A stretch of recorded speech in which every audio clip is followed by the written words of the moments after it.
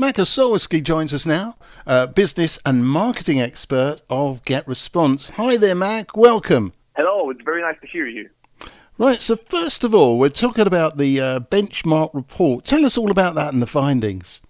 Yeah, exactly. So we are a marketing automation company, meaning that we provide tools for digital marketing and tools that help businesses do their business online, and taking into the consideration really challenging times. And I think that we are all aware of the coronavirus situation and its effect on the economy and on businesses. We were actually much interested in learning how this situation impacted advertising and digital marketing. This is why we, as a team of experts at GetResponse, have actually analyzed millions of marketing emails sent through the period of 10 weeks between the end of February and the beginning of May to come up with some conclusions. Right. And what are the key issues holding back businesses in general then? So the situation is really interesting because what we have actually observed, and our observation are not specific actually only to email marketing. They are also very specific to social media and other marketing channels.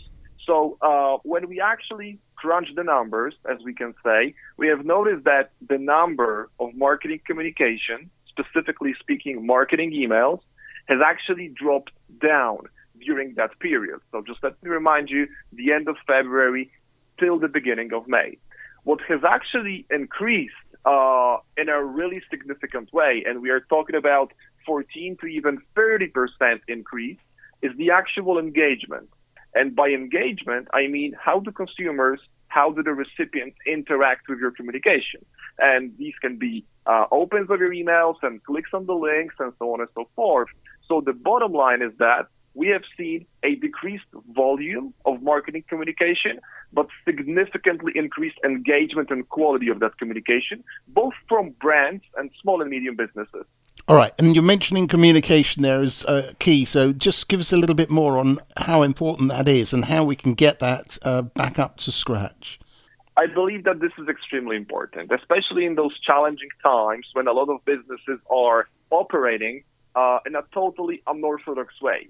So businesses need to stay in touch with their consumers. They need to stay in touch with their prospects, but in a less pushy and in a less salesy way than they used to do it before the coronavirus times.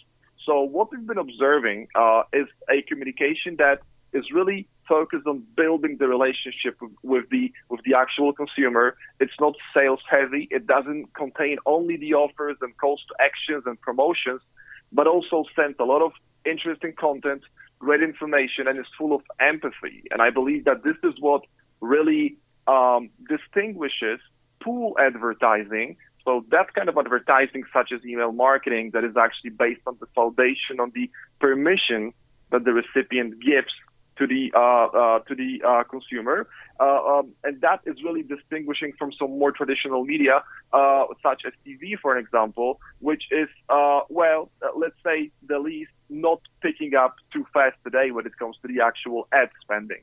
All right. And Mac, future strategies are obviously what's there. So give us a bit of an idea on sort of like real future strategies. Great question, by the way. So I think that, and this is, of course, not only my observation, I think that everybody who follows the economy today is able to see that coronavirus has actually forced multiple businesses, multiple companies to actually go online. So if they've been sluggish with that transformation in the past, if they've been too slow to do that, well, right now, they've been actually forced to do it. So for some of them, it was a survival mode to actually take their business online. Whether they were in the B2B sector and the B2C sector, this is something that is an absolute must today. So I believe that all of the tools and all of the channels which companies can use to actually build their online presence, and that can be setting up an e-commerce store, simply speaking, advertising online through email, social media, search. These are the channels and these are the tools which will be absolutely seeing a lot of exposure in the future. And I think that a lot of the trends that have been actually initiated during the coronavirus times are here to stay. And we can look at the remote work, We can look at the online delivery businesses. I think that these are really strong consumer and, actual social trends that are here to stay. And marketers, companies will need tools to actually promote these behaviors in the future. And you've got some tips to mention, haven't you? Well, absolutely, yes. I mean, we are an example of a company that's over 300 people strong that was also urged to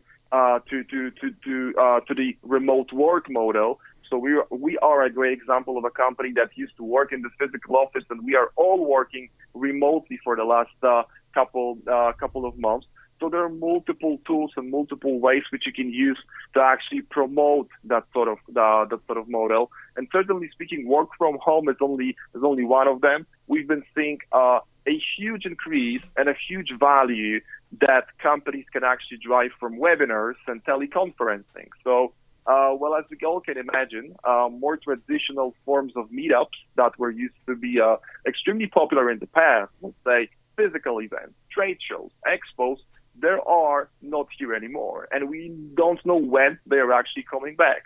This is why webinars and teleconferencing is something that is picking up extremely fast, and these, let's say, solutions that actually enable webinars are also extremely cost-effective. So actually everybody can do a webinar or a podcast, and the tools which enable you to do that run at, simply speaking, even sometimes a couple of pounds a month.